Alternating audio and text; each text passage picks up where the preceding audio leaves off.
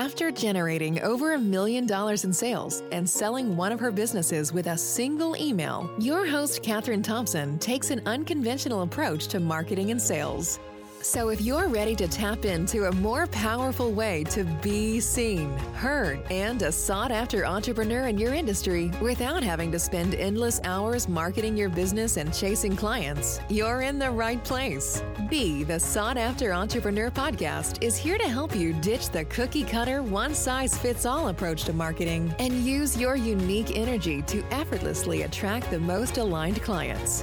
When you do this, you can spend less time marketing your business and more time doing your soul work and enjoying the richness of your life. Welcome to Be the Sought After Entrepreneur podcast. And here's your host, Catherine Thompson.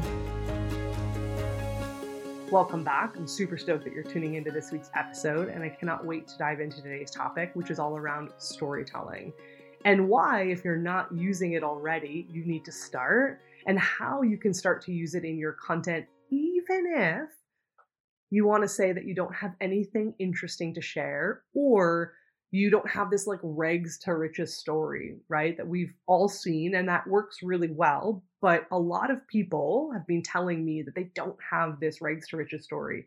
You guys have been telling me I don't have anything interesting in my life to share. Nobody wants to hear about the conversations I'm having with my husband or the shit show that's going on in my household. And I'm going to call BS on that.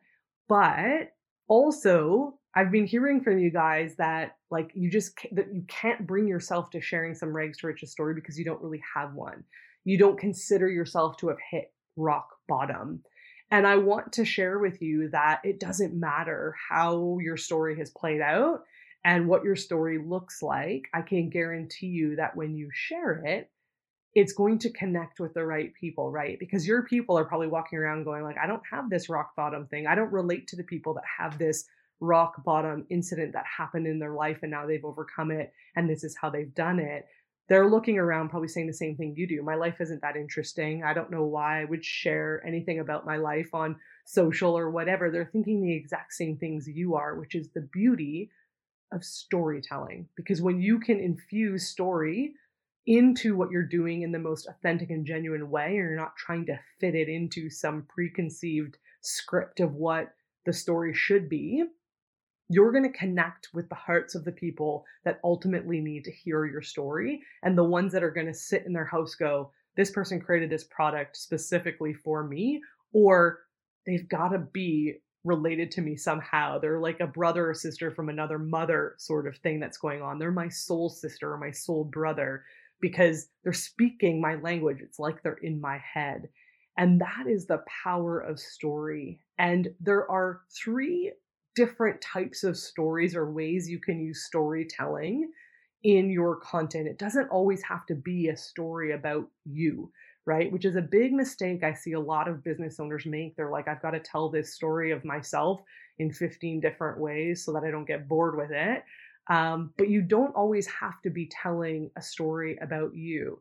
The story about you and your why and why you're doing it and why you're qualified to do it is what I call your why story, right? That's to form sort of belief in what you're doing. It's to create that, movement around the brand, so to speak. It's your brand story.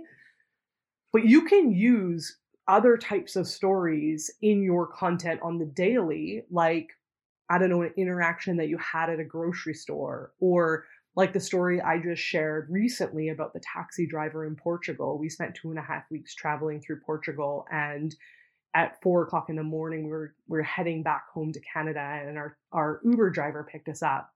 And on the way to the airport, he was asking us, where are you going? We said, we're heading back home. And he was like, oh, air travel's so expensive and accommodations are so expensive in Portugal and in Europe. And my husband and I both were like, interesting, because we actually thought the price was fairly cheap compared to Canada and flying within country in Canada. But we also thought the accommodations in Portugal were also really cheap, considering on average we would pay 150 to 200 at a hotel or Airbnb in Canada, depending on the city that you're going to, obviously. And so I shared this story that price is relative, right? That there's always going to be somebody who thinks your prices are too high or too low. and that you shouldn't flip-flop your prices just because one person says that it's too expensive or too cheap and whatnot. That's a prime example of how you can take a daily story and interaction that you've had with somebody and turn it into something relevant for your audience. Now, if you're thinking, but Catherine, I don't travel. I literally work out of my house, or I spend my time in my brick and mortar business. Like I don't really have these interesting things. I'm going to call BS on that, because you probably go to the grocery store. You probably go out for supper sometimes with your spouse or whatnot, or friends. You probably have maybe kiddos, and we all know kids have pretty funny things to say, or stories that come home from school from parent teacher interview or whatever it might be, that you can take your what seems to be mundane experiences and turn them into really funny, fabulous stories. Another really cool example that I want to share with you is Elyse Myers.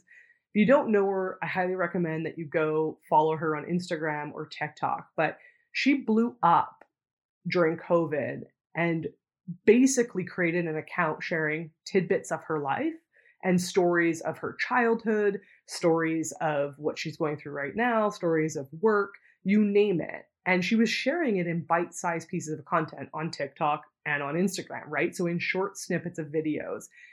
And her account blew up. And the reason it blew up was, number one, she's super relatable, right? She showed up with messy hair, top knot, you name it. Like, she wasn't all done up with a ton of makeup, which there's nothing wrong if you want to wear makeup and look pretty and all of that. But it was sort of like this raw look into her life.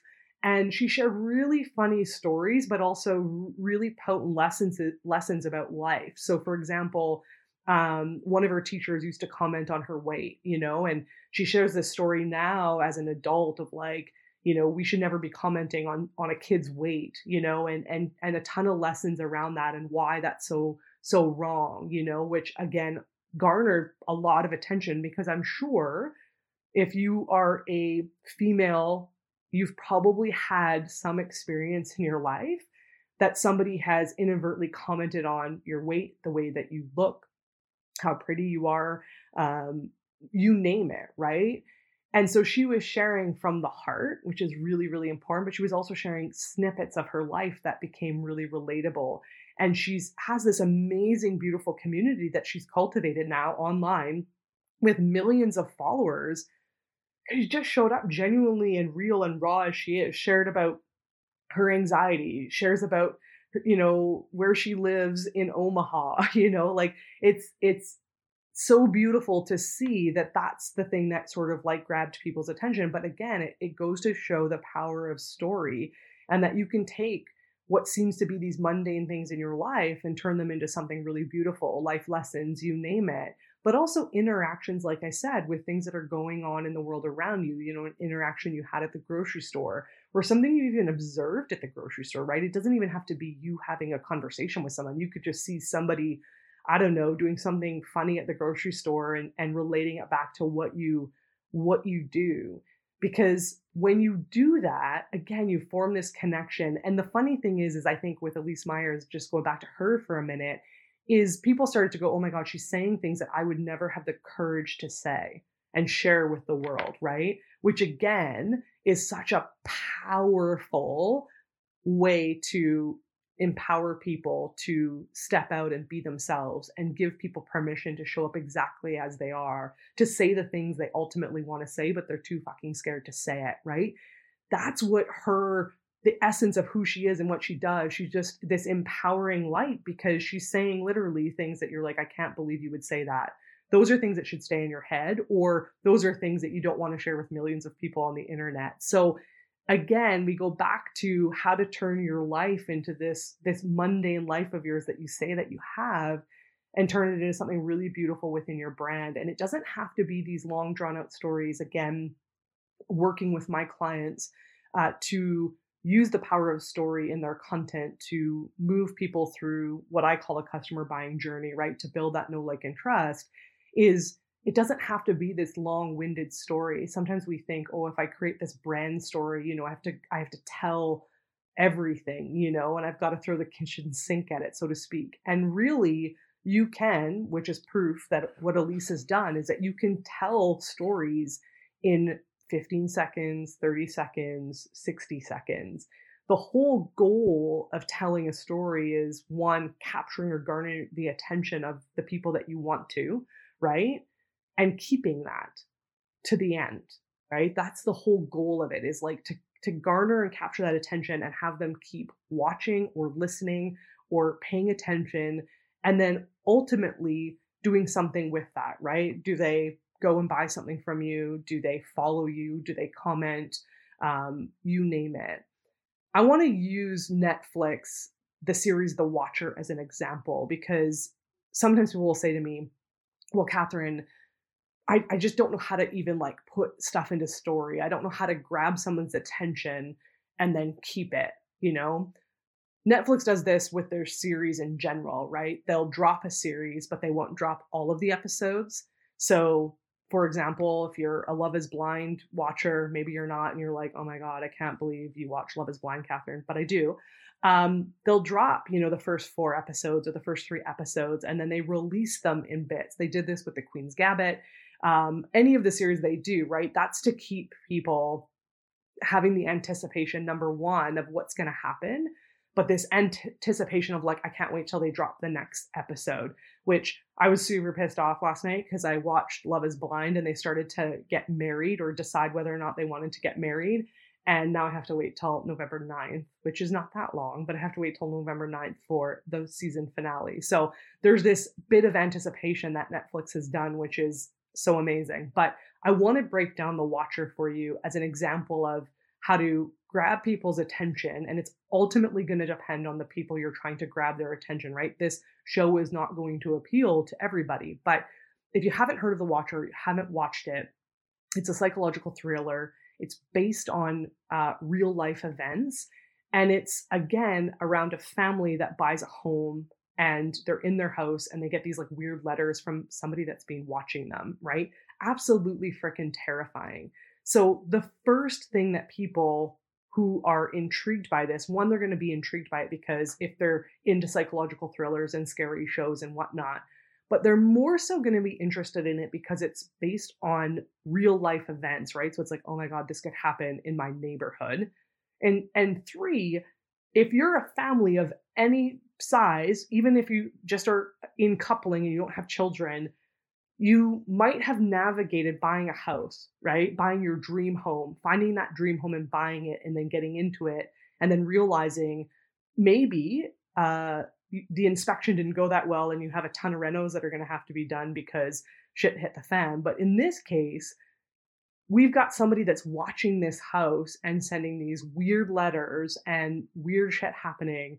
And if you are a family or somebody who's bought a house or navigated that, you know the pressure and the angst and all of that goes into buying a house. I remember when I bought my first home, I remember signing the papers at 11 o'clock at night, being like almost really excited, but also feeling sick to my stomach. Like, what the hell am I doing? Because it's a big commitment. It's a big investment, right? And I would have been, I don't know if I was 23 or 24 at the time. I was young. And I'm signing these papers at 11 o'clock at night, like freaking out.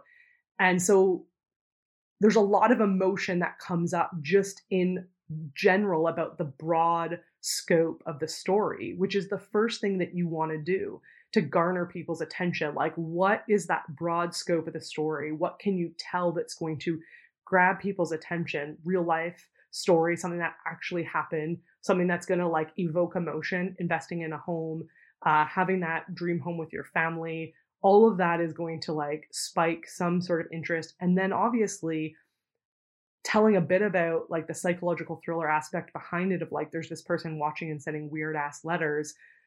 Like, who is the watcher, right? Everybody wants to know who the watcher is straight off the gate. So they're going to dive in and watch the show because they want to figure out who the watcher is. And then to keep people along the journey, right? That element of anticipation is like, on the first episode, you don't just like reveal who the watcher is, right? You've got to tell the story to build up to revealing who the watcher is. So for example, if you've got this, I don't know, this brand story, right, of like why you decided to start this business. Let's just say, for example, for me, I have this passion of being able to help business owners. And the reason why is, number one, I'm skilled in marketing and communications, but I started my own business. So I started my own brick and mortar, and I realized how difficult it is to navigate in all elements, operations, production for wine, staffing, but also marketing and sales, which is needed if you want to grow your business. And I was gifted in marketing and communication. So I was like, holy crap, there's a lot of local businesses here that aren't. They're just really passionate about what they're doing.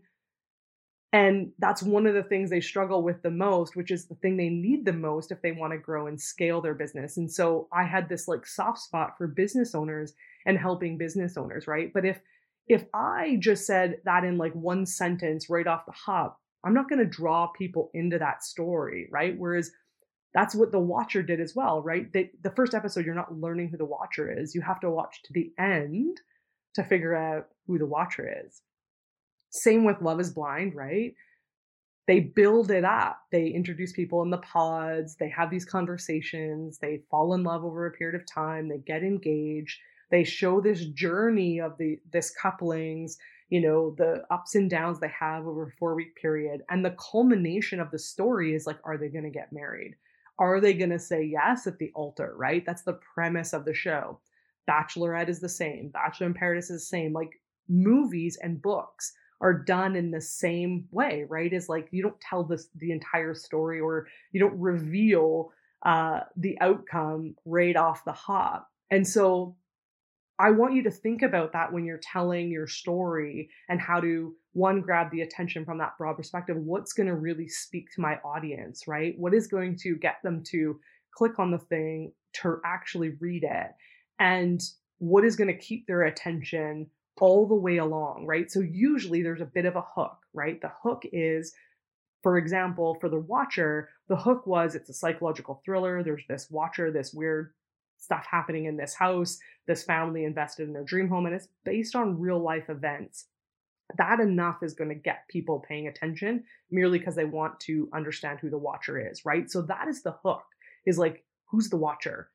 That's the hook. That's getting people signing up. Then there's this whole storyline that's then laid out, which is what I call the body of your story. And if you're thinking about it from a social media post, you've got that first sentence that's going to hook somebody. And then you've got this body, which is basically you taking people on a journey to then the outcome at the end, right? Which is usually a call to action of some sort, whether it's like comment below, like, comment, sign up, click here, buy, whatever, right? So you've got your hook, you've got this body, which for the Watcher, right? We've got this whole story of this family, house hunting, finally buying this house, getting into it, some weird things kind of starting to happen, them going like, what's really going on? Then they start to get these letters, and then they're trying to figure out, do I stay? Do I not? I'm not going to reveal anymore in case you haven't watched it, but they really lay this out over, I think it's 7 or 8 episodes, with the whole piece of it is like, who the heck's the Watcher and who's actually doing this? And so that's how you want to think about writing, how to write stories that really move people along this journey with you, one within just that post alone on social media or video that you've created, or how you can do that with your content from an ecosystem perspective, like in bits of your content. Can you create a bit of a story over a period of time, right? So if you think about Netflix and their series, right? Can you create one piece of content that leads into the next piece of content that leads into the next piece of content? We see this a lot with podcasts, right? I could do this with my podcast. I could take this episode and have a bit of a hook up front, tell a bit of a story on this episode, and then leave you with a cliffhanger that's like, now to hear what the next thing is, you got to tune into the next episode, right? So that's another way that you can keep people moving along this journey, digesting your content, consuming it, and really forming, again, that know, like, and trust with you. So if there's anything that you walk away from this episode with, is number one is that regardless of what your story is, it's relevant, and that your people want to hear it. And you don't have to be living this lavish life of traveling around the world or having all these really exciting things going on for you. you can take what seems to be these mundane things in your life and turn them into really fun stories. And sometimes, in my opinion, those are like the best stories because they're so relatable. Most people aren't traveling around the world and flying and jet setting and whatever. Like the majority of people live what we call this sort of like mundane life, let's just say, which we can garner so many facets out of that and so many cool things out of that. And so I would love for you to walk away hoping that you've sort of like changed your perspective on storytelling and how to infuse it and how you can use, like I said, just interactions that you have in your life and things that go on and funny things that happen. I don't know if you go to the dog park with your dog and something that funny that happens there, or, there's so many things that you can use your kids coming home from school and the funny things they say, or the teacher interviews and the things that the teachers are saying about your kids and relating it back to you growing up and going to school.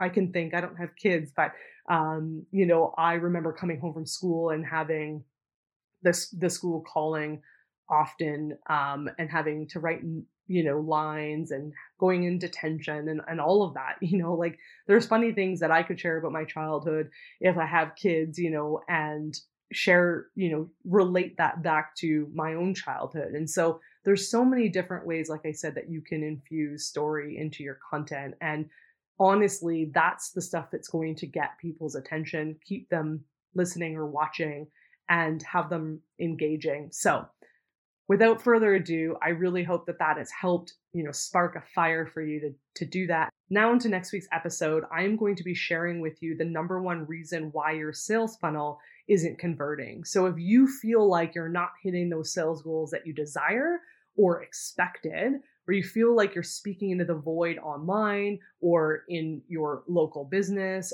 or you feel like you're being friend zoned. So you've got people that are inquiring, they're interested, they tell you how much they love what you do, but they're actually not buying, then you're going to want to tune into this episode. So be sure to subscribe to the show so you don't miss it when it drops. Cheers. Thanks for listening. We'll see you right back here next time.